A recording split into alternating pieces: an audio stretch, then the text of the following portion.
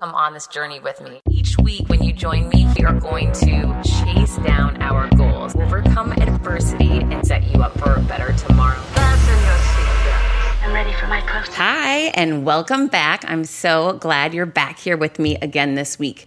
So it was a crazy weekend for me. We went away to a really great resort with a bunch of friends of ours and a lot of kids, and had such an amazing time. We really have not been doing very much because of COVID, and it was so fun to get a change of scenery, to be outside, to be with people we haven't seen in a long time. It was really exciting. However, anytime you do that, of course, when you get back home, you're unorganized, you're behind. You know, I took the entire weekend off and didn't work at all, which has not been my normal during COVID.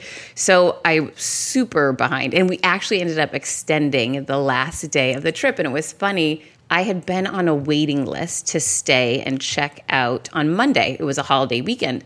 And they said, you know, I'd call down every day. How are we looking? How are we looking? Nope, no luck. And we literally packed everything up. It was Sunday and we were leaving. I called the car up, brought all the bags downstairs, got the kids together, and we were driving back home. I have friends that are in from Massachusetts and are staying with us. And my girlfriend says, let's do one last stop by and just see.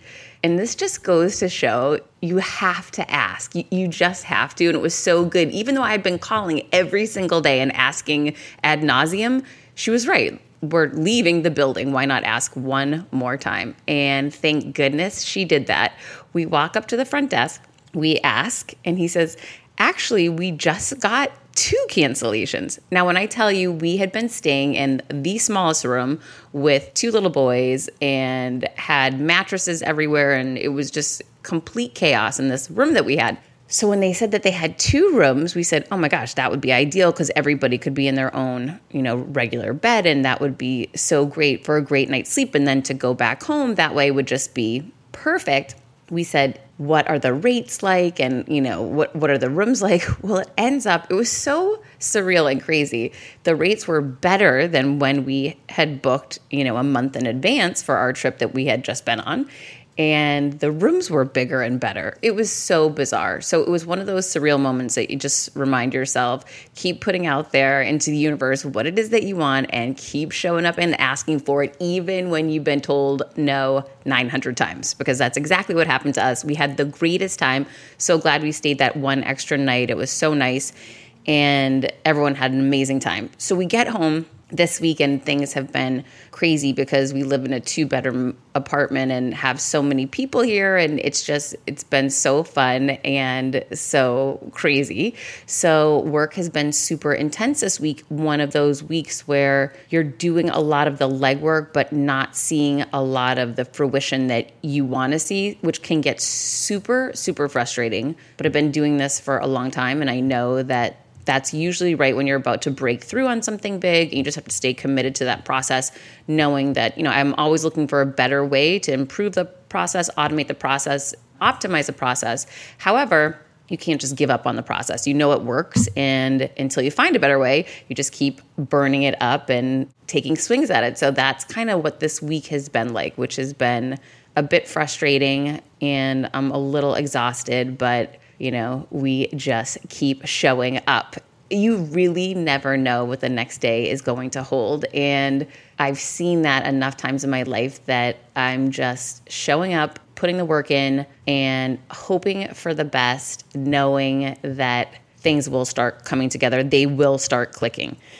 Then today, I had a call with my publisher, and the publishing business has been going through some major challenges, which I wasn't aware of. I guess I hadn't been paying attention to this, that there had been a significant hit in book sales, in hardcover book sales specifically, because there essentially for months now has been no in-store opportunity to buy, right? So people are only buying things online, which means they're not, just picking up a book as they walk through a mall and see Barnes & Noble, or, it made a lot of sense once they explained it to me, but it also puts tremendous pressure on the publishers, on the printing presses, and, people are scrambling. Now, that's not unlike any other business. I feel like most businesses right now are going through these really hard times and questioning what's going to happen, but I'm new to publishing, right? This really older, established business. I'm new to it, super excited about it, and these are sort of the rookie pains that you go through. It was a tough call today hearing about, what expectations are and delays that are happening and funding that's being cut. And again, the same things that we're seeing in so many different industries, but this happening in this really new to me industry that, I self-published my first book. And so going with a traditional publishing house is super exciting to me. And I'm so excited and grateful to get to work with experts now, but now seeing them go through a hard time. And it just reminds me that in the end, it's really up to you and you alone to sell your product, whatever that may be, whether it's coffee or books or services or speeches or whatever. You've really got to figure out what is that process and how can you speed up that process to fill those pipelines to accelerate revenues. And I've just been thinking about that a lot today, that as much as I'm grateful to be with a great publisher and so excited for that experience, in the end, it is on me to sell those books. And I'm going to just constantly challenge myself and think, and the good news is I have some time, the book's coming out in 2021, that what are those best practices and how can I reimagine them? How can I come up with a different, better way that someone hasn't seen yet? How can I approach this in a way that I know will accelerate success for my book sales? Because that is my goal, is to get that book into as many hands of as many people out there that need it. And it's funny, I was speaking with someone about this today, that the challenge is finding who your right, qualified, best potential clients are and matching those people up on a quick call with you so that you can show the services that you deliver and, move forward in a business partnership. Sounds easy, but given all the noise and the disparity and audiences and differences out there, it's not always easy. It takes a lot of testing, a lot of trying, and that whole attitude that I will just keep getting back up and swinging and figuring it out and keep getting back up and trying something different, and just a commitment to not giving up. So don't give up on whatever your dream or vision is. It's all about taking that next step and staying committed to it. So I'm right there in it with you. I promise you that. So today's a little different. I did something like this a couple weeks ago, but I wanted to give you guys a behind the scenes again. As you know, I have a group mentoring program and one-on-one executive coaching and consulting program that I launched in May during quarantine. And it's been going great and it's amazing. And I'm so proud of it and really love the people I work with and have been able to help a lot of people in really impactful ways. And it's been great. So one of the things I like to do to add value for them is I bring in a guest speaker each month. And I had tapped my friend Amy Morin, who's the best-selling author of 13 Things Mentally Strong People Don't Do. She's actually launching her brand new podcast this week. You got to listen. I'm actually one of her guests. She's an unbelievable speaker, unbelievable human being, and her TED Talk has 15 million views. It's one of the most viewed TED Talks that's out there. So you got to check her out. She's a really impressive person, and she's actually a licensed therapist, and that's how this all started for her. So anyhow, she and I became friends over a year ago through a mutual friend of ours, and we've always, wondered how we can work together and partner on events and do things together. She lives further south in Florida than I do, but we are pretty close to one another. And I had asked her, I said, hey, can you dial in for me on one of my Zoom team meetings on a Friday? And she said yes, but it ended up, there was no Wi-Fi one time, and another time she was traveling, and another time, life was going on, whatever it was. So she had scheduled to attend my talk and essentially let everyone ask her as a therapist and this best-selling author questions. And it's so fun because you get to kind of pull the covers back and understand what really goes on and ask your own questions. So I was so excited for it. She ends up reaching out to me the day or two before we were scheduled to do it. And she says, you're not going to believe this. I have to go to Miami for a meeting. What do you think about me coming over to do it? Otherwise, I'm going to be driving in the car. And I said, absolutely. I haven't had hardly anyone in my house since quarantine hit, but, I know she's very safe and obviously trust her. And I said, sure, come here and let's do it here together. So it was so fun. It's fun just to see other people and be around people that you haven't seen recently. And I was so grateful for her doing this for me and for my team. So I wanted to give you guys just a little insight into how she answered the questions that my team asked her and find out what you think. I really love the advice that she imparted on all of us and just appreciate so much that she came here. She came to my condo. She showed up and dropped some major value. So I'm hoping that you take a lot out of this combo. Let me know what you think. Here it comes. A different guest each week. Confidence creator. We're honored today to have Amy Morin up in Miami Beach. And welcome, Amy. Thank you. Thanks for having me here. So I have to tell you guys, it's so funny. Amy and I met a little over a year ago through mutual friends in New York. And we were going to be speaking at a live event that never came to fruition. And Amy's taught me a lot over the past year and a half. And one of the things that she taught me that was super helpful was we were on these calls with these people that were not treating us great. And there was a lot of really influential people on these calls. And Amy and I would always find ourselves after the call texting privately, like, I didn't like that. And she would say, I don't get a good feeling either, Heather. Something's wrong. And finally, Amy said to me, that's it. We're pulling the ripcord on this. We don't feel good about it. We have to trust our guts. I won't go into all the details, but she was so right. And it was such one of those lessons that I wanted so badly to be a part of something so big with so many big names. And it was such a big opportunity that I was trying not to listen to my gut. And Amy just gave me that great reminder that, hey, we always need to listen to our gut. We both feel the same way. We're out of here. And that was such a good life lesson for me. Well, it was one of those things we put in so much time and so much energy. It was tempting to just say, if we just hang in a little longer, we'll make it happen. But it was frustrating. And I knew if it was already that frustrating, the only thing that would make it worse was making it that frustrating plus one more day. And she was so right. What we came to find out was not good. So it worked out great that we pulled out of that. And then randomly, Amy was in New York. I was in New York. I had been wanting to have Amy on my podcast for a while. And we were messaging and she said, hey, I'm in town. I said, oh my gosh, I am too. We were supposed to be doing that live event that day. That's right. Well, wouldn't you know, I get a DM from a stranger that says, I'm here for your event. And they never heard that we canceled the event. So I felt so bad that I invited the woman up to my suite and she ended up being the nicest lady. And then she sat with us as we recorded the podcast and she kind of like got her own private session, which ended up to be like the greatest thing. So it was a great day. Yeah, because I remember she answered the door and then when she wasn't listening, Heather says, I don't know her. I just met her 5 minutes ago. But she ended up great, all worked out well. And to that end, so as you guys know, Amy was in Maine without Wi-Fi and couldn't come on once. Amy was gracious enough to change dates when Chris Voss needed to take her date. And then 2 days ago, hey, I'm in a meeting in Miami. I don't know how I'm going to dial in. What do you think? Should I dial in from the car or come over? And I said, come on over. And yet again, our crazy experiences, here we are. Right? Paths crossed at the right moment again. Seriously. And just so you guys know, Amy's launching her new podcast, which you've been recording a ton of episodes for. Yes. And when is that coming out? Comes out September 14th, called Mentally Strong People. And we've been interviewing lots of really cool people who exemplify mental strength.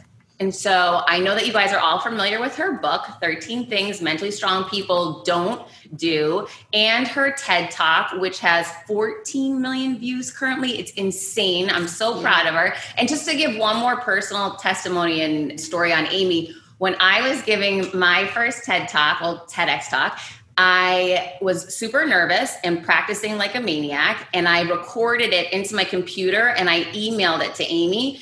And I said, could you do me a favor and will you listen to this and tell me what you think? And this was like 3 weeks before. And a couple of people had said to me, I don't really like the beginning. And I was like, whatever, peace out. And then I sent it to Amy. Amy sent it back to me and I don't remember verbatim, but she said something like, Heather, you can do better than this. The beginning isn't really what your potential is. Like, I know that you can challenge yourself to come up with something. And then she gave me like a ton of compliments and then closed with, I know that this isn't done yet. It's not where you're actually going to take it, and you are absolutely going to kill it. And for some reason, maybe because she has 14 million views on hers, or maybe it was the approach she used with me that was able to connect with me that other people hadn't used.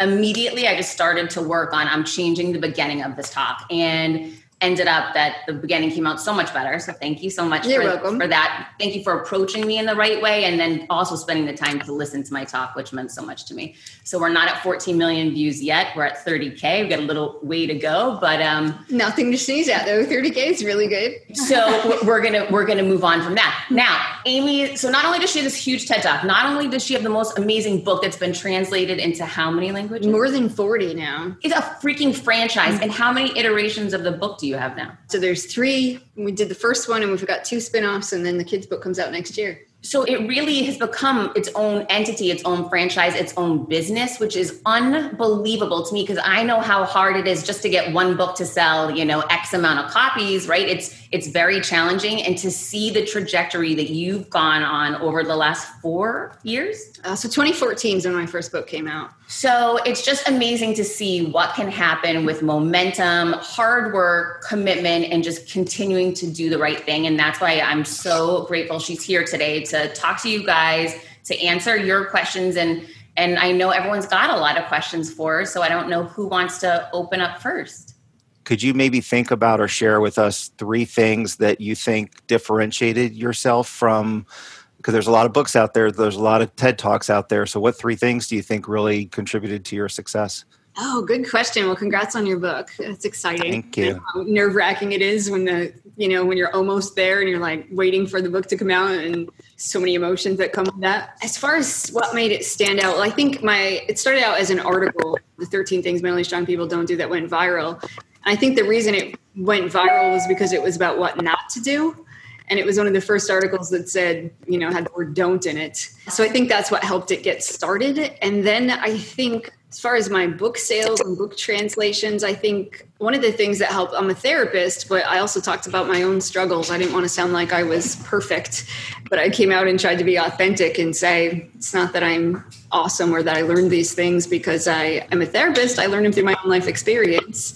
So I think that helped. And I think the same with my TEDx talk. When I gave the talk, I remember stepping off the stage and my voice cracked the whole time. I was so nervous. And I remember stepping off the stage thinking, I hope nobody sees that, because I definitely didn't sound mentally strong. I sounded like I was terrified, which I was. But that has turned out to be one of the things that has helped propel it, is that people heard that in my voice and were able to say, yeah, you were scared and you did it anyway. So I guess I would say just being myself and not trying to pretend like I have it all together when I definitely don't. I think we can all empathize with that, because we all don't have it together, hardly ever. So Amy, I know that you do a lot of work with kids, and given this time that we're living in, as my son is in the next room doing Zoom school, what are some of the things that we can do as parents, whether it be as a parent or as an employer, like what can we offer people that are challenged during this difficult time? So I think one of the biggest things for parents in particular is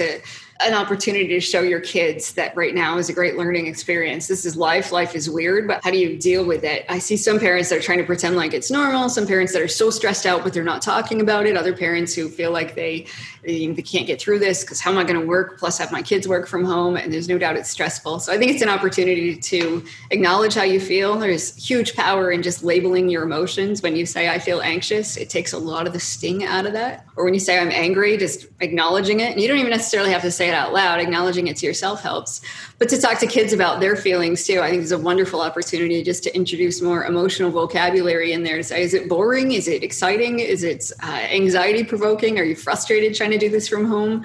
So I think having more of those conversations, and then just taking a look at what are your coping skills? How do you deal with all those feelings? Because for parents and kids that are spending a lot of time at home these days, to figure out what are your coping skills? Are you binge watching Netflix? Are you reaching for comfort food? Or are you finding healthier things? You do yoga in the living room, or you Zoom with a friend, or you go out for a cup of coffee with a friend when you can. I think it's a great opportunity to teach kids all of those things, the healthy ways that you deal with those feelings. Okay, well, Amy just basically gave you the juxtapose of her life during the pandemic versus mine. I was eating all of my son's M&Ms and binge watching Netflix while she was getting in the best shape of her entire life. Tell them about your fitness program that you launched.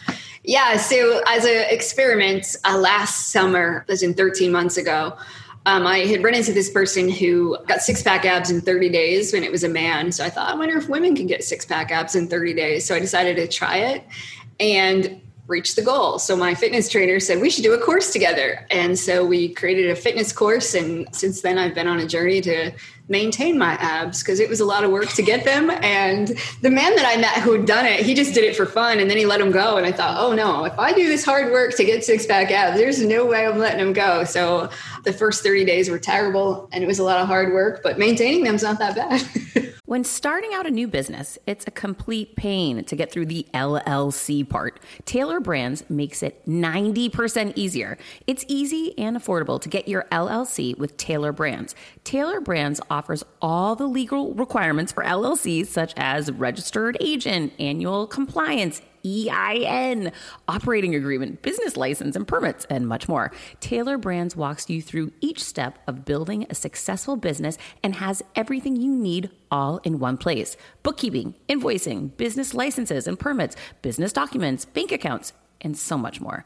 And our listeners will receive 35% off Tailor Brands LLC formation plans using this link, tailorbrands.com/confidence. That's TAILORBRANDS.com/confidence. So get started today with Tailor Brands. When I started podcasting, an online store was the furthest thing from my mind. Now I'm selling my group coaching on the regular, and it is just so easy, all because I use Shopify. Shopify is the global commerce platform that helps you sell at every stage of your business, from the launch your online shop stage to the first real life store stage, all the way to, did we just hit 1 million orders stage? Shopify is there to help you grow. Whether you're selling scented soaps or offering outdoor outfits, Shopify helps you sell everywhere. From their all-in-one e-commerce platform to their in-person POS system, wherever and whatever you're selling, Shopify's got you covered. Shopify helps you turn browsers into buyers with the internet's best converting checkout, 36% better on average compared to other leading commerce platforms, and sell more with less effort thanks to Shopify Magic, your AI-powered all-star. I didn't know what I was going to do when I got fired. Launching my own business seemed so intimidating. I didn't know how to set up a website, and I really didn't need to. Shopify does it all for you, and they make it so easy. It was that breakthrough moment for me that I realized I can do this. I can go to work for myself thanks to Shopify. What I love about Shopify is you don't need to have all this technology information ready to, you don't need to know how to plan and run things. You just need to go to the platform, turn it on, and know what you're selling, and Shopify is going to help you figure out the rest. Shopify powers 10% of all e-commerce in the U.S., and Shopify is the global force behind Allbirds, Rothy's, and Brooklinen, and millions of other entrepreneurs of every size across 175 countries, including your girl right here. Plus, Shopify's award-winning help is there to support your success every step of the way, because businesses that grow, grow with Shopify. Sign up for a $1 per month trial period at shopify.com/Monahan, all lowercase. Go to shopify.com/Monahan now to grow your business no matter what stage you're in. Shopify.com/Monahan. No matter what stage you're at, they're going to make it easy. But I also think what's interesting from a business standpoint, guys, about that is, yes, she's built this brand. Yes, she's got great personal brand equity. The book, The 13 Things, has equity. But now she's taking it to it. Like, there's a new iteration here. Now she's taking it into health and fitness. Now there's a coaching. It just keeps evolving. It's not stagnant. Those are the things that I'm hearing from her is, how can I grow it beyond just one thing? And what are those potential other options we're not considering right now? Because I would have never thought to launch a fitness product out of 13 Things, but it all aligns together. It does. And it was the first thing, the first tangible evidence I could give of mental strength. I can talk about mental strength and what it means to be mentally strong, but the physical strength aspect, I could show a picture, before and after picture. And then people were really like, oh, I can actually look at the results. And then to say, okay, here's a tangible item I can sell related to that, which is a course. Nobody wants to read a book about fitness. You actually want to do the fitness activities. So it just made sense to say, let's add this other product and see what happens. And it helped me reach a new audience that maybe wouldn't have been people to read my book in the first place. It's amazing. Such a great idea. I'm sure you've probably had a ton of ideas as well. So how do you differentiate what's an idea you're going to run with and what's one that you're going to kind of shelve, and then how do you sync with them? Yeah, I'm glad you asked that, because that's actually one of the problems. There's so many opportunities to build apps and to have mastermind courses and to build more courses out. And you get so much input from people who don't necessarily know your business, and you get bombarded with ideas and invitations in your inbox from people who say, I already have this available. You could just jump on board. It'll be simple and easy. So I think it's a matter of trial and error and figuring out, what brings the most revenue, but also what's going to be the biggest time suck for you. I created a course a few years ago and I've never updated it. It lives on my website, generates money every month. I don't advertise it. It's just sort of something, if somebody comes to my website and they're looking for more, they can access that. And that was a good use of my time. At the moment I was building the course, I wanted to pull out my hair because it didn't feel like it was a good use of my time. There was no knowing if it was going to be, but it turned out to be a great use of it. Same with the podcast. I don't know for sure what sort of revenue stream that's going to bring in. So again, sometimes it's trial and error, but I think if you have too many streams of revenue, it's hard to do any of them well. So sometimes what I learned from my 30-day fitness challenge was if you make one thing your priority for 30 days, you can pretty much accomplish whatever you want.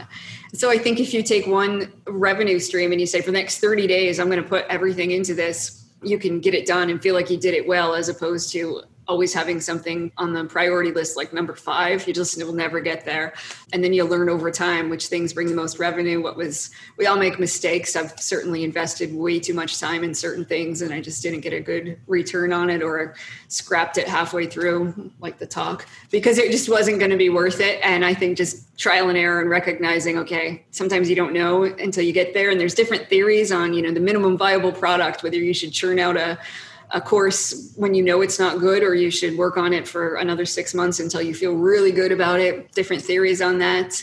And then sometimes it'll surprise you, the opportunities and invitations that come your way. I really never expected to become a speaker, but that's turned out to be a huge revenue source for me, is speaking. And then of course, during the pandemic, that has shifted since we aren't doing large events. So it's about staying flexible as well. And I guess just anticipating and knowing that, as the market shifts, as things change, your book, you'll get tons of advice from other authors about how you really make money. I had some people say, you don't make any money on your book. You only make it from speaking. I had other people say, you only speak to sell copies of your book. And I remember in early days thinking, wait, who's right and who's wrong? But obviously nobody's right or wrong. It's just about building a business model that works for you. And I'll go back to, what Amy's taught me, which is just focus on working with good people that you feel good about. And when you really know that in your heart, good things will happen. And just trust yourself that, we're going to try things. There's trial and error. Keep surrounding yourself with good people and keep following your intuition, and things will work out. My question is around authenticity. So I think you have kind of had a real authentic service, found a real need that you can serve in a very valuable way. How have you kind of navigated that when there are peers around you, your competitors that are in that same space, huge brands, perhaps not as valuable of a service that they provide? And how do you cut through that noise? And how do you stay true to yourself to not get wrapped up in all of kind of that bright and shiny marketing services that are out there? So I don't know how you've managed to kind of walk that tightrope and do both. Good question. It is tough. And, you see those people that are selling their $3,000 course for $99 when you just buy it today.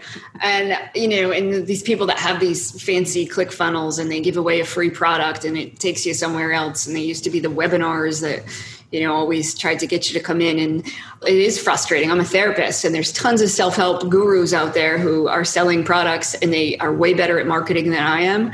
And they have fancy design teams and social media graphics, and they know exactly what they're doing. But for me, what sold my products is word of mouth. It's been huge. That's what sold my books. My book didn't hit a bestseller list until 2 years after it came out. It hit the Wall Street Journal and USA Today bestseller list 2 years later. And it was just because of word of mouth. We didn't have a huge campaign going on. It was actually after my publicists were really far out of the picture. There was no gimmicks, no nothing. And that's how I sell a lot of online courses too. And so I firmly believe if you create a good product and you say what you're going to deliver and then you actually deliver it, people will talk about you. They'll say good things about you. It's those clickbait things and people fall for them and end up feeling like I just spent all this money and got nothing. They'll talk about you in a not so good way. And they're going to advise people not to go there and tell them to steer clear. So I think those things often work in the short term for people. They might make a lot of money really fast, but I think when you're playing the long game, people are going to like it because they trust you and that you've built a brand that they know is reliable. So even though I have 14 million views on my TEDx talk, I have like 20,000 followers on Instagram. I've never hired a social media marketing team. I post when I can, that sort of a thing. And my newsletter following is minuscule compared to most people that advertise. You know, they've got 2 million readers every month on their newsletter, that sort of a thing. I don't even have a blog on my website. I've just always done things sort of my own way. But I found that when you deliver things, when you say, hey, this is what I'm going to teach you, and then you actually teach them and it's of value, people will come back. They'll tell their friends. They'll recommend it. They'll buy it for their friends. And your long game will definitely stand out that way. I'm a new parent. I'm a young parent. Well, I say young. I'm in my early 30s. I have an 11-month-old daughter. And one of my biggest fears is having her grow up into this new world where it's very digital. It removes the human interaction, the human touch. And at the same time, there's just so much coddling everywhere in terms of like a victim mentality or in terms about entitlement. So I'm doing my best because, you know, it's hard. You work all day and you come home or you go into the living room and it's so easy to turn on a Disney movie and let her entertain herself. And you feel so guilty about it because you know that those early months and those early years are so critical for that growth of just the confidence and having them interact on a physical level. But just wanted to hear if you had any thoughts about early stage parenting in the digital world and then how to avoid a scenario where society is just so abrupt about trying to make, you know, young individuals feel like, hey, there's a safe space here, or hey, you know, someone owes you something, or let's all talk about, you know, using our words correctly and stuff like that. Great questions. And I think in a pre-COVID world, we were telling people, you know, don't use screens so much. Now we're telling kids sit behind the screen all day to go to school. It's a weird message. It's a weird world that we're in. But I'm a therapist and I spent most of my career as a child therapist, but then I saw adults after that. But just rest assured, I never have had any adults come in and say, you know, I'm scarred for life because my parents let me watch too much TV or anything like that. So I think it's really about, you know, cut yourself some slack for sure. And as long as we raise kids so that they recognize their feelings and then they know how to cope with those feelings, I think the rest is much easier to do. So if you have a kid who knows, gosh, I feel anxious and I have a skill to deal with my anxiety, whether it's I take some deep breaths, I go for a walk, and then they can recognize somebody else's emotions to say, gosh, when I say that, that makes my dad really sad. They're going to be way ahead of the game. I think that trumps pretty much all other academic skills and the other skills that we look at. If we just teach them to manage their own emotions. As parents, we tend to calm kids down. We cheer them up. We take way too much responsibility. If you buy my book, there's a whole chapter on how to not take responsibility for the way kids feel, but instead give them those skills so they can be responsible for their own emotions. And then when they have a problem, they'll talk about it and they'll be much more likely to know how to deal with it in a healthy way. Thank you very much. Appreciate that. You're welcome. What are some of the coping mechanisms that kids can use with anxiety right now? Yeah, anxiety is huge. Sometimes people will say, you must see so many people with depression. I see way more people with anxiety than depression. But for kids to know anxiety is healthy, it's normal. We're supposed to be anxious. When your friend says, go jump off that bridge, your anxiety should kick in and you think that's a bad idea. So we don't want them to think anxiety is bad. It's a good thing. It's supposed to keep you safe, but that sometimes we have false alarm bells. You might be sitting on your couch and your anxiety skyrockets for no reason. And just recognizing that, okay, is this real or is this a false alarm? And that's how we often talk to kids about anxiety, is to recognize, do you have a real anxiety alarm or a false one? Maybe you're nervous about giving a talk in front of the class. Well, giving a talk in front of the class isn't actually dangerous, but your brain's reacting as if it is. And how can you calm yourself down? We want to teach them, how do you calm your brain and how do you calm your body? So it might be a matter of coming up with a saying to calm your brain. Maybe it's something really simple like, I'm okay. And you repeat that over and over. So as all those thoughts about this is awful, the kids are going to laugh at me, you just say, I'm okay, I'm okay, I'm okay, kind of drowns them out. And then to calm your body, sometimes it's a couple of deep breaths. Sometimes it's imagining that you're in your happy place on the beach, wherever it is. And for kids to recognize when my heart beats really fast, that means I'm anxious, but it doesn't mean anything's wrong. Because sometimes kids will say, when my hands get sweaty and my heart beats really fast, I just feel like something horrible is going to happen. And for them to know, no, that's just sort of your brain had a little bit of a false alarm. Like when the mom burns toast and the smoke alarm goes off sometimes, the house isn't actually on fire. That's a false alarm. When we teach them those sorts of things, just to recognize you're supposed to have some anxiety. It doesn't have to be awful. You can tolerate some anxiety, but you also can calm yourself down when you feel that way. Oh, I love that false alarm. That was so good. The majority of the issues I've had in building my business have been mostly in here. A lot of fear, imposter syndrome, et cetera.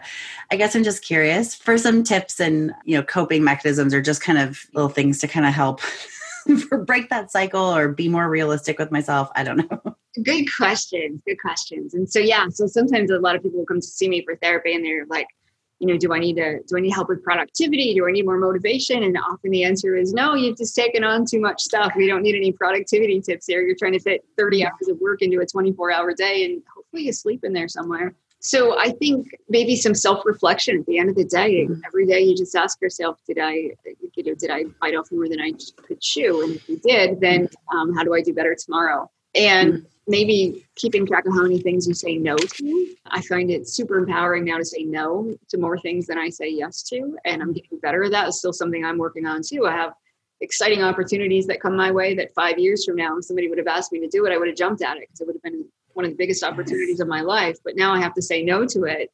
So I feel like our brains take a while to catch up with what level of success that we're at. And so even though sounds like you're really successful, your brain isn't quite there yet. So you're still probably accepting things that you don't need to accept. And so just a reminder, becoming more aware of that at the position that you're in and the opportunities you have coming your way, you should probably be saying no to a lot. So maybe at the end of the day, you ask yourself, what did I say no to today? And it's painful sometimes to turn those things down because you never know. Maybe that was a huge opportunity that person presented. But until you really focus on the things you're supposed to focus on, it's hard to, you won't make any progress. There's a good book too, Essentialism, Greg McKeown, wonderful book that just talks about, saying no to more things than we actually say yes to so that you feel like, okay, in fact, the subtitle is The Disciplined Pursuit of Less. And I think for people that are a little bit anxious and super high achievers, that's tougher to do. It's tougher to say no to more things than it is to say yes to them. It's that fear, right? That, what if these opportunities are going to stop coming and suddenly I'm going to miss one. So I have to take everything because we're still operating from a place where we weren't getting that many opportunities. So that's a really good reframe to just think of it as your brain hasn't caught up with where you actually are yet. What type of ideas or what type of suggestions do you have for business owners in trying to convince people to come back into the office? Anything you can recommend to alleviate their fear? I think the biggest thing for people who are scared is we all feel better when we have a sense of control. If you ask somebody, are you more likely to get in an accident when you're driving or when you're the passenger? We all are like, the passenger, because we think it's as the driver and we aren't going to get rear-ended.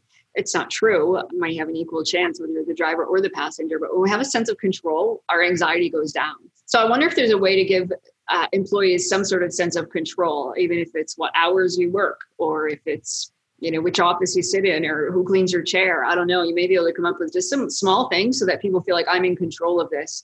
And it even sounds like you invited them to come back. You didn't mandate it. Because I think when people think, I have to do this, then anxiety is going to skyrocket. So I think anything you can do to make sure that people feel like they have some sense of control and not just an illusion of control, but some actual control over a few things to help keep themselves safe, I think their anxiety will go down. Amy, is there something too, because when I'm listening to you describe that, it seems to me we create these new habits. And like after quarantine, the habit is just to be home. You don't even, and I've seen my son and I get in a rut where even just to leave the house seems like, oh gosh, you want to leave the house, where before I would leave the house 20 times a day. It just seems like a new habit now. Yeah, I think so. I think we all set these weird habits for ourselves and then we just do today what we did yesterday. You just keep repeating it. And I found for me, one of the best ways to get out of a habit is to go to a completely different environment. So for people who say, okay, if I'm stuck in a rut at home, maybe I can go to an office, maybe I can go somewhere else, maybe I can do something different. It sort of forces you to hit the reset button if you just say, okay, how do I establish a new sense of normal for myself? And often it's just a new environment. For me, I usually spend part of the summer in Maine and part of the summer down here. Our habits are completely different in Maine than they are down here. I do the same work. I do a lot of the same things, but something about being in a different environment there compared to here, I don't know. I just do things differently. Yeah, that's good advice. I was thinking of going to even just like an outside coffee place or something to do work just to get myself out of the rut of staying inside all day. Yeah, absolutely. Our environment plays a huge role in how we feel, how we perform. So sometimes just physically change where you are and see what happens. Getting into the space you're in right now, looking back, what would you have said was the number one priority to give your transition from a doctor to a coach and really put yourself out there? What's the one thing you would have focused on for that 30 days? As I transitioned from being a therapist in an office to coaching people? Yep. And making yourself out there. Because you said a lot of your business came from word of mouth. Yeah. And so actually that's how it started. So I had a friend who was a coach and she encouraged me to do coaching. She's a therapist, but she said, you don't want to do therapy anymore, do coaching. And so actually last summer, I was looking at office space in Miami because I thought, I could do one day a week. I wanted to stay relevant. My publisher wanted me to stay relevant in terms of still seeing people. I'd taken a break from it. I wasn't doing any coaching at all. And so I was looking at office space. And in the meantime, I got an email from somebody that said, I'd like you to be my coach. And to be honest, I sort of made up a number. I added an extra zero to what I would have gotten as a therapist per hour. That's awesome. Good for you. You have to have a 4-hour minimum as opposed to therapy, it was 50 minutes. And he said, no problem. And so that's why I was in Miami today. He flies into Miami still once a month to see me. And it was the boost that I needed to know, I don't have to be a therapist, billing an insurance company. I can add an extra zero and people will still come see me. And then it just bloomed from there. And it was a matter of then saying, now I get to say no to people who come to me for therapy or for coaching because I don't have enough space. It's not something I really want to spend a lot of my time doing, just a little bit of my time. So I added it to my website as something I do, but I don't do it a lot. And I just try to be picky about it. I really wanted to spend 30 days focusing on coaching. I'd write about it. I'd create more content around it and link from other websites. Like I said, I don't blog on my own website, but I write for Business Insider, Forbes, Psychology Today, and I can link back to it. And so rather than reaching out to PR people or trying to get a mention in a magazine, I just create the content myself. I would focus on probably creating 30 pieces of content in 30 days and linking back to my own website and seeing what would happen. That's excellent. Last question. Very impressed with how quickly you were able to get the 6-packs, right? Because that's definitely an area that I would like to work on. What kind of a diet did you have to accomplish that? The biggest thing for me was adding protein. I didn't eat meat. I wasn't morally opposed to it. It just kind of grossed me out. So the first day I met my trainer, he said, can you eat chicken? And I was like, yeah, it's not a problem. And he said, oh, really? Normally with a vegetarian, I have to, I'm like, yeah, that's fine. I just don't love it, but I'll do it. So I just added 2 protein shakes. It was low carb, low fat. I ate a lot of salad with a lot of chicken and a couple protein shakes a day. I wasn't hungry ever. I'm still not hungry. I still eat a lot of eggs and a lot of chicken and protein shakes, but I eat salad and everything else too. So now my diet is not nearly as strict as it was and hasn't really been an issue. CBDistillery.com is giving you an exclusive offer, and it's huge. Right now, you can get up to 30% off everything. If you've struggled with sleep, stress, or pain after physical activity, CBDistillery.com has a targeted plant-powered solution just for you. I love hearing how many of you have seen improvement in your daily life thanks to CBD. So if better sleep, more calm, and relief from discomfort after physical activity sounds good to you, you should explore CBD. Don't miss this massive sale and get up to 30% off your order. Visit cbdistillery.com and enter VIP. That's cbdistillery.com and enter VIP at cbdistillery.com. Not available in Idaho, Iowa, and South Dakota. During your journey, and even maybe now, what have been the kind of negative thoughts that have popped up kind of automatically in terms of either being discouraged, feeling maybe this wasn't the right direction, or maybe I shouldn't be doing this? And how did you cope with that? I guess you have the blessing to be a therapist. You kind of know some of those tools and tricks to kind of help shift your thought process and then shift your actions. I'm curious, what were your struggles, and are you still kind of in periods of struggle today in terms of things that you feel negative about, and then you catch yourself and then are able to shift? And how are you doing that in a, I guess, like day-to-day state? And have your tools and techniques changed in your entrepreneurial journey at all? Yeah. So I guess I still have that voice in my head that says, like, who are you to do this? Or what makes you think you could be successful? Or when I try a new revenue stream and it's clearly not working out, then I have that voice that says, see, told you couldn't do that. All these other people have a huge team behind them, or they all know what they're doing. And here you are, trying to make something out of something that doesn't make sense. So yeah, I still struggle with that on a regular basis. But now I have some successes behind me. So when I have that, I just remember, okay, because there's part of me that thinks, my new venture is a podcast. And I think, oh, nobody's going to listen to your podcast. And I'm like, duh, 14 million people watch your TED Talk. Maybe they will listen to your podcast. But before I had that, even when I wrote my first book, I just remember thinking, nobody's going to read this. This is awful. I'm a therapist. I'm not an author. And even though I was a therapist helping people deal with their negative thoughts, I dealt with all the same things. And I'm writing a book about mental strength as I'm thinking, you have no business writing a book for so many levels, because I felt like I probably wasn't good enough as an author, but also who am I to say how to be mentally strong? So it was a matter of just working through fear and knowing, okay, if I can just put it out there, it's scary, but what's the worst that's going to happen? Somebody's going to make fun of me. Yeah, they do sometimes, but that's okay. I can handle that. And knowing, I guess, the difference between recognizing when it's intuition saying this is a bad idea versus just a lot of anxiety. So the talk that we were going to do, and it was intuition saying this isn't going to work out well, was much different than when I'm trying to launch something and I'm thinking, oh, this isn't going to work. Nobody's going to buy it.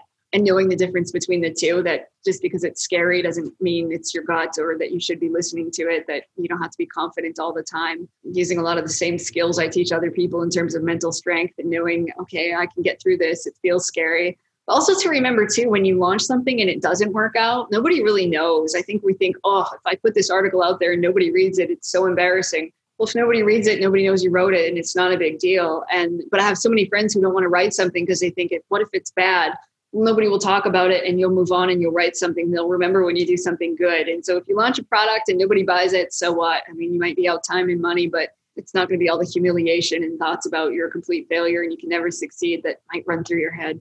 That's super helpful to know that you're still going through it. And I'm curious, do you have like a big kind of goal or vision that you haven't yet made that leap? It's still kind of out there. And are you still thinking like how big or how much impact you want to have? And kind of what are your thoughts about making sure that your message, your authentic message in tools and techniques are impacting as many people as possible? Yeah. So sometimes people will say to me like, you know what, you need to get to the next level.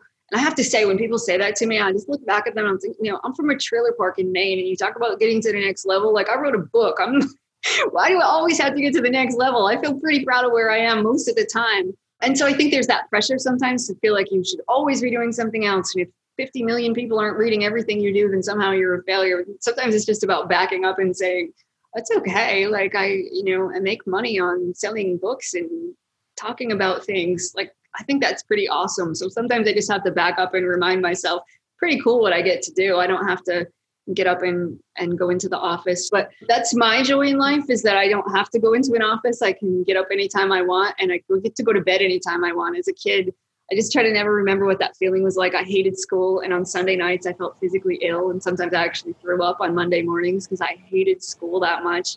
I don't ever want to feel like that. So for me, success is knowing that on a Monday morning, I don't ever have to feel like that ever again. And so even if I never made another dime on this, I feel like now I have the skills to say I can make money doing a lot of different things. And so even if nobody buys my books and this whole mental strength thing disappears, I have skills so I can figure out other ways to make revenue. So I don't ever have to do that or feel like that again. But you also go on a wave runner every day at 4:00. Yeah, that is part of my routine. That's great. That's great. Insider said, we need to know, how do you take care of yourself? Do you journal? Do you meditate? And I said, actually, I just take my wave runner out. So I live on a sailboat most of the time. So life is pretty calm and relaxing. So I don't need to get out my yoga mat and relax more. I need to get on a jet ski and go fast. And that's how I take care of myself. I read that on one of the articles. It's good to see that. Thank you. Well, I just wanted to say that, based on some of the things that Amy said, she is just like everybody else here, right? Everybody that doubts themselves, everybody that wants to find hacks to get to the next level. And it takes, doing the hard work, keep putting in the disciplines that we all know we need to do, and just keep going. And I also like the idea of celebrating where you actually are instead of constantly looking at where we're going next, because sometimes as overachievers, we might not be doing that. And there is a lot to celebrate. And all those celebrations are also proof that you are able to achieve success. You are able to get there, which just, those are the building blocks for all of our future. So thank you so much to Amy for being here today. Thanks for having me. This was fun. I don't get to talk about the business aspect of what I do very often. So that's fun. Oh, I'm so excited. And don't forget, Amy's new podcast is going to be coming out, guys. So definitely check that out in September. It's going to be fantastic. All right, everyone, have a great weekend. I asked you to try to find your passion.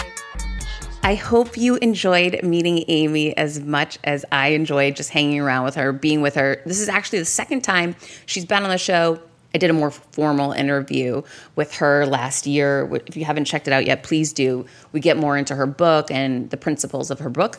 Today was more about her just answering these Q&As and really relevant questions to today that we're all struggling with and dealing with, which I'm super appreciative she made time for. Okay, so I got a couple of questions sent to me on LinkedIn and on Instagram and DMs, and I always answer your questions here. So if you have them, fire away. Okay, let's get going.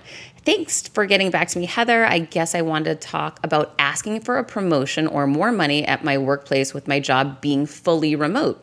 I love your tips on how to build confidence and be a public speaker, and I think I'm pretty confident, but I am so nervous because I feel like asking for something like this over the phone is even more intimidating. I think I feel this way since I can't see my boss's reaction. It's interesting.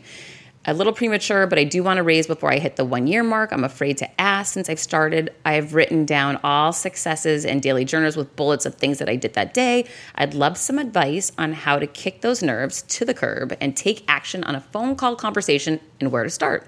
Should I send a calendar invite when I'm ready or just call him out of the blue? I've never asked for a raise before other than a part-time job I had. So this is new to me. Okay. So first of all, I would suggest a Zoom meeting, right? Because she brings up a good point. When you can't see someone's reactions, you're at a disadvantage. So for me, I want to be able to read the other person and feel more connected to them and have them look into my eyes. The more that they're connected to you, the better chance you have of getting what you want, right? And I would absolutely not blindside somebody on this. I would send a note and say, hey, is there a good time for you and I to get on a call next week? I'd like to get 30 minutes of your time for a Zoom meeting. There's a few things that I would like to discuss with you and really want to get your full attention. You don't need to say exactly what it is that you're asking for because you'll do that in your pitch in the process when you're live with that person.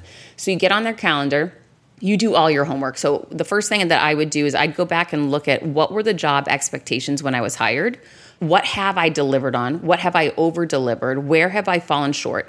Now, the other thing I'd look at is any follow-up feedback emails from your boss. So if you have any, oh my gosh, this was amazing, you did this great, or I want to do a review for you and tell you how great you are, blah, blah, blah. Gather all of that at a high level, put it into a document. You want to be able to send that back to him and say, hey, I compiled a lot of your feedback. And, anything that's essentially going to justify and give credibility to what your claims are on the great job that you've done. I'd also gather reviews and recommendations from current clients, from people that you've worked with collaboratively during this virtual time at the company, whatever. So you want to basically put together a file that's justifying everything that it is that you're putting down there. Now, numbers don't lie. So if you are in sales or, you have specific numbers you have to hit and you've hit those, that's easy. But also it is nice to have the color behind it in regards to feedback, testimonials from clients, peers, and supervisors. So I'd work on putting all that together. Then I'd put myself in that boss's shoes and run through the pitch. So think about what he cares about. And I'm making this up, but maybe a lot of people on the team are struggling with morale and you're super positive. Maybe a lot of people aren't hitting numbers, but you are. Maybe some people are leaving, or just essentially lay out the land in regards to how he sees it. Think to yourself, what is important to him? Is commitment and loyalty important to him? Is keeping people around important to him? Is mentoring and promoting people important to him? whatever it is, map it all out, right? Because what you want to do, in order to get someone to do what you want, you need to get them to want to do it. So, for me, I used to work for someone that hated change, petrified of change. But I knew he was more petrified of me leaving the company than he was of change within the company. And I would leverage that to my advantage. You have to figure out what are the pain points that your boss has. What is the value add that you bring? So maybe it's that to find someone to replace you will cost $30,000 from recruiting, from potential fallout and hiring the wrong person, from lost relationships, lost deals. Really map out the scenario, like be thoughtful about your scenario and really create that blueprint so that you know where it makes sense and what you should be bringing up to your boss. Take the time to do this the right way. When you do, you're really in a no-fail situation. So that's what I'd always done when I was back in corporate America is I'd put myself in his shoes. I'd go through all the scenarios, run through all the potential objections and how you will overcome them, right? We don't have the funds right now. I completely understand that. However, we aren't even in Q4 yet. And I know that we haven't finalized budgets for 2021. So if something is important to you, I know you can make that happen for 2021. Isn't there somewhere that you can look on your expense lines that you could shift some dollars to make this work? I want to stay here. I want to be with you. I want to grow with you. I'm committed to working for you. There's different ways to overcome objections, but you first have to write them all down and start mapping out what they may be. You can't do the face-to-face, so you want to get on that Zoom call. You want to connect to them. You want to empathize with their challenges. I'm sure this must be a tough time for you with so many employees trying to get a hold of you. I so appreciate your time, right? You really want to acknowledge them. You want them to empty your glass. How are you doing? How are you holding up in this time? I know you have kids. How's the remote learning going? How are things happening for you? This must be a really difficult time for you. Let them empty their glass and tell you how they're doing. And then that information you garner from that exchange, you can actually use to your advantage when you start pitching yourself for that job. So that's how I would do it. Wish you luck. But, the best way I've ever done it is from day one, setting up the situation that I will be asking for a raise. I will be asking for a promotion. On day one, when I went to that company I used to work for, I said, I need to be CEO of this company, and here's why. And then I took a much lower position, but I had let them know from the beginning, you're going to need to check in with me every couple of months to reevaluate where I'm at, because I'm going to be far exceeding your expectations, and I'm going to want to get promoted, and I'm going to need to make more money because I deserve it. However, I took this job because I knew I could make an impact here and make a difference. And I'm really excited to do it with you.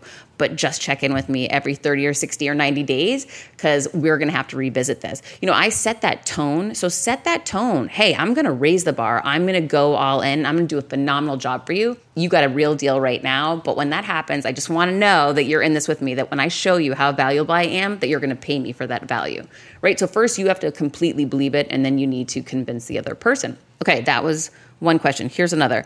I'm reaching out because I feel really lost and would love some advice. I graduated college a year ago, started my first job. I'm only in my early 20s. I know I have a long life ahead of me, but I am feeling super stuck in my career, and I am just not happy in my job. Ooh, that's a no-no. Problem is, I have no idea what I want to do, and I have a hard time pinning down where my talents are.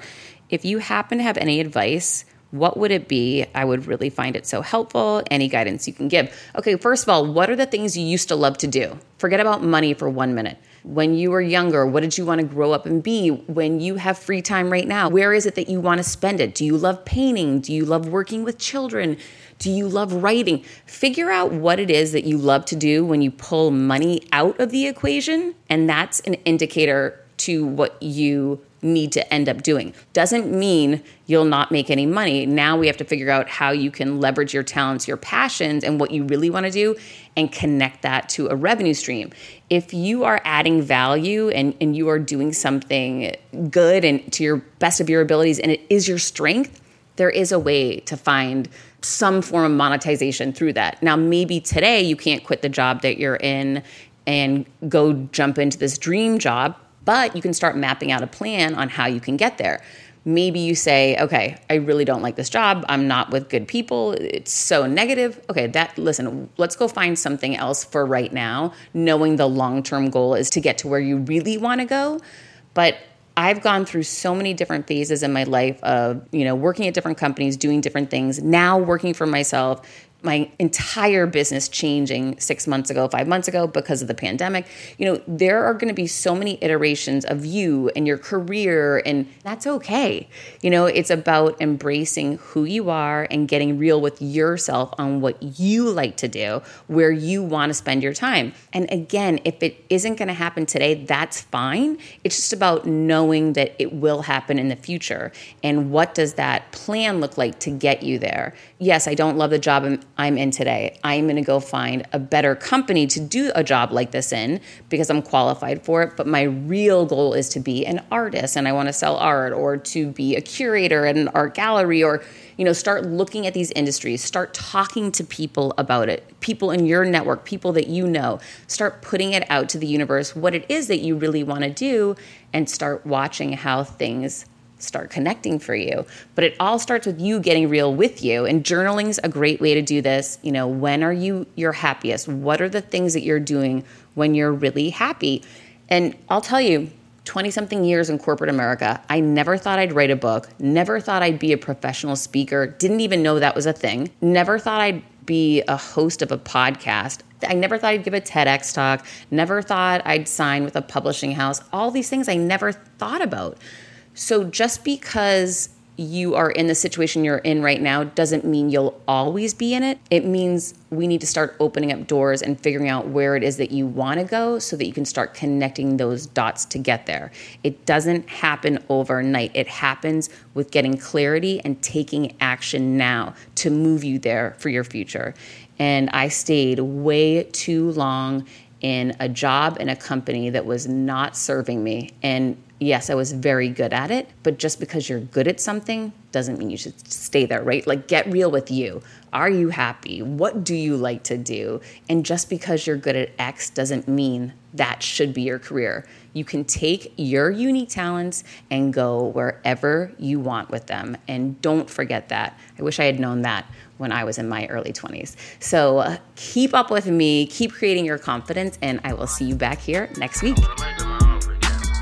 I decided to change that dynamic. I couldn't be more excited for what you're going to hear, start learning and growing. Inevitably, something will happen.